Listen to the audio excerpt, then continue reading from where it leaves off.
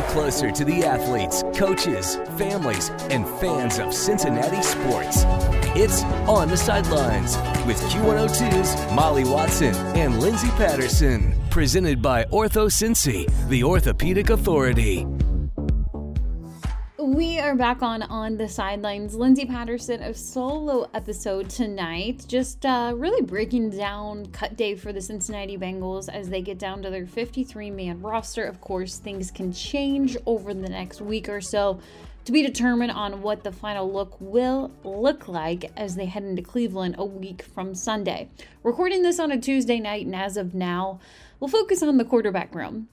Everybody knows Joe Burrow is currently coming back from a calf injury. Zach Taylor said after it happened that he would be out for several weeks. We are in the 4 to 5 week time period for him to return, to be determined on if he'll be on the practice field this week as they get ready for regular season a week out, as I mentioned before, on Sunday versus Cleveland. There's some things to talk about when it comes to Joe Burrow, and I think it's extremely smart to take it safe.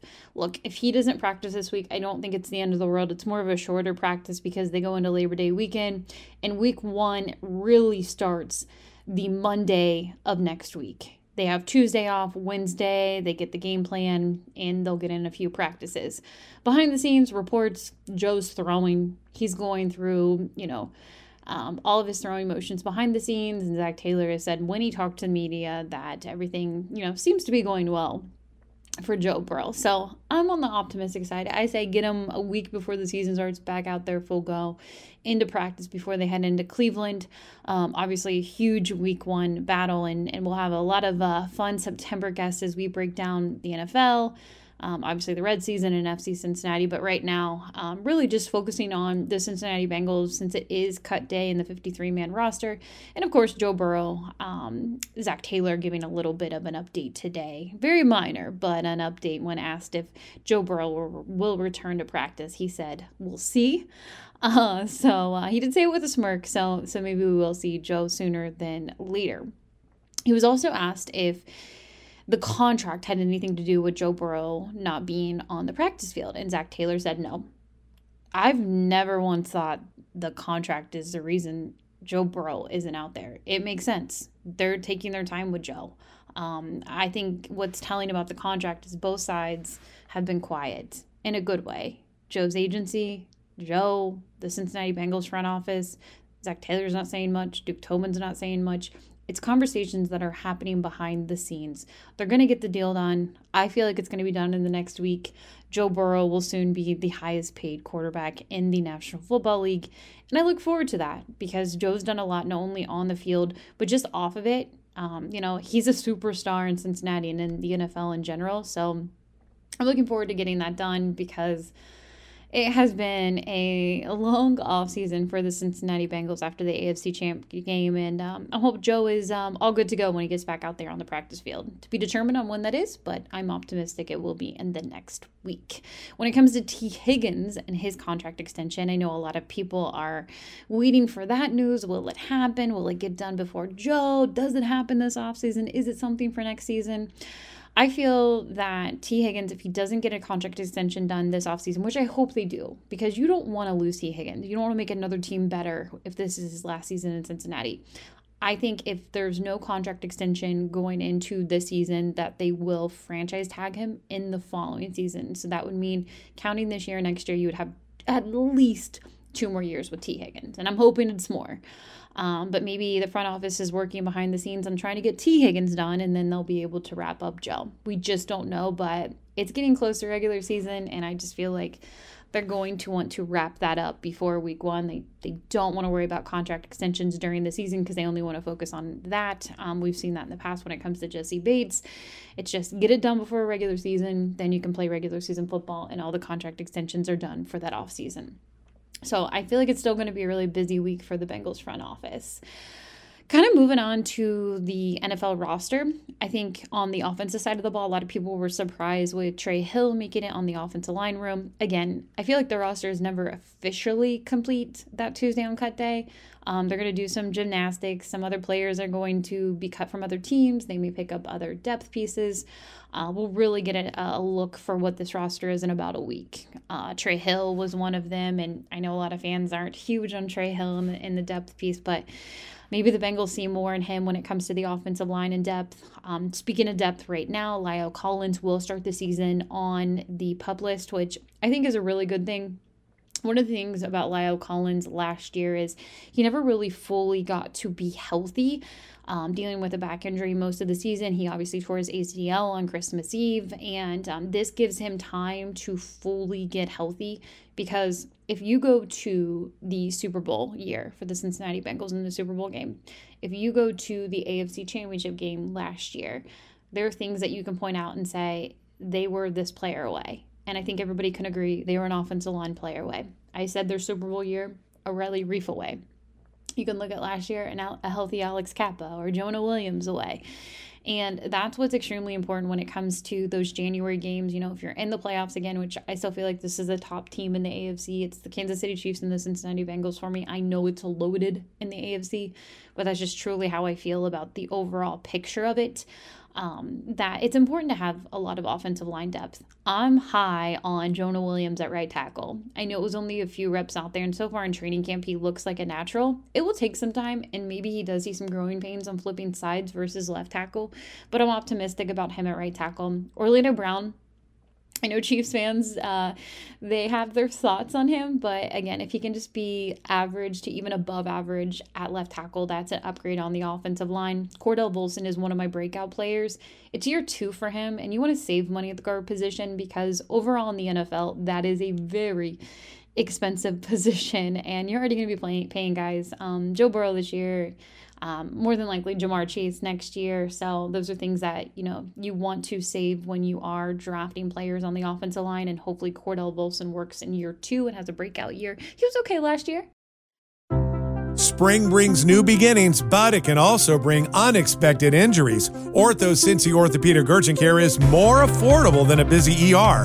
With 5 convenient locations, including extended evening and Saturday hours in Edgewood and Anderson, Ortho Cincy Orthopedic Urgent Care makes it easy to get the care you need. Simply walk in, no appointment necessary. Visit orthocincy.com to learn more. That's orthocincy.com.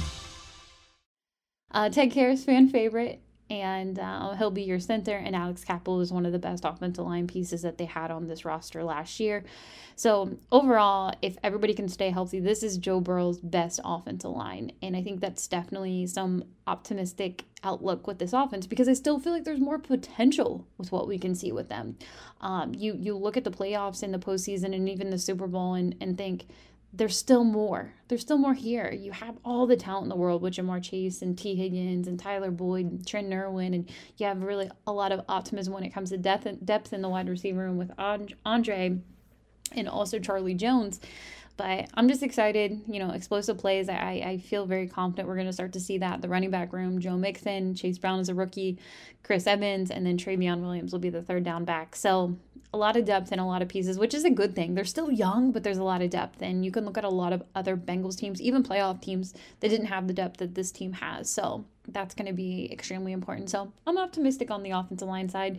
Hated to see Stanley Morgan get cut, but I still feel like they'll be able to bring him back on the practice squad, and he was a huge piece of special teams. So maybe he's back in Cincinnati as a 53-man, but right now he was cut from the roster again as I'm recording this on a Tuesday evening. Defensive side of the ball, really noteworthy, Joseph Asai. He was playing in a few snaps in preseason game number 3. Unfortunately, has a high ankle sprain, to be determined on the outlook for him if he's going to be out for a few weeks. I know Kelsey Conway of the Enquirer did report that there's a possibility he'll miss the Cleveland game, and that's really unfortunate for Joseph Asai because I'm very excited to see what he's going to be able to do. I know a lot of people had him as their breakout player, and one of the things and struggles on the defensive side of the ball, which are very minor because this defense is a lot of fun, and I would say a top 10 unit going into 2023, is they need to learn to get to the quarterback and put the pressure on the quarterback. And having Joseph Asai, Miles Murphy's more of a rookie, so you'll see limited snaps from him, and it's kind of going to be a 2-year, maybe a year for Miles Murphy. He gets 3 to 4 sacks. I think that's good. Trey Hendrickson, Sam Hubbard out there, Cam Sample.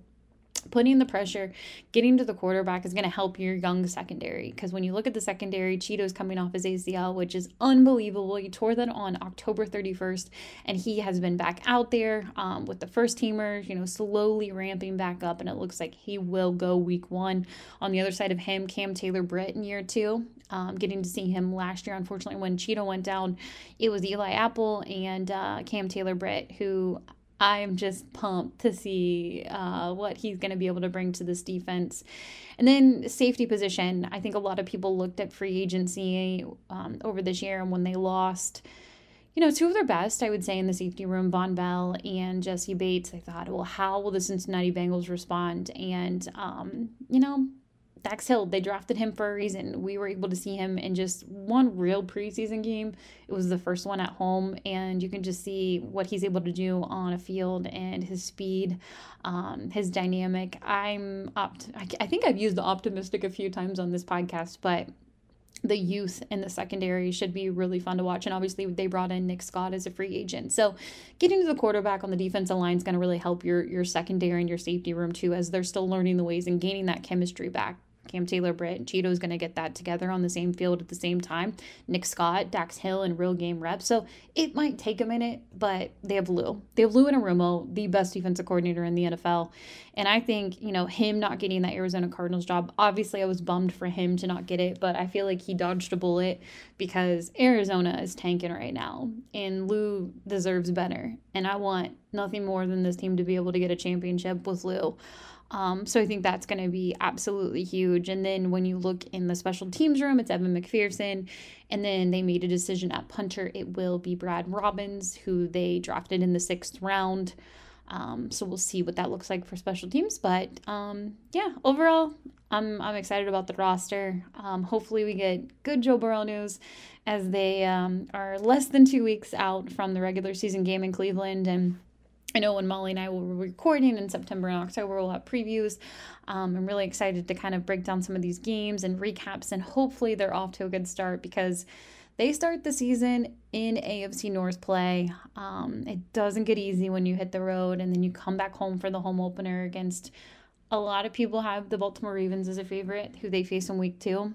So it doesn't get easy for them, but I'm optimistic. Just get off to a better start. Everybody knows what happened last year in the Steelers game, and they still almost won the game. Who knows if that would have factored into what a number 1 seed would have looked like when it comes to home field in the playoffs.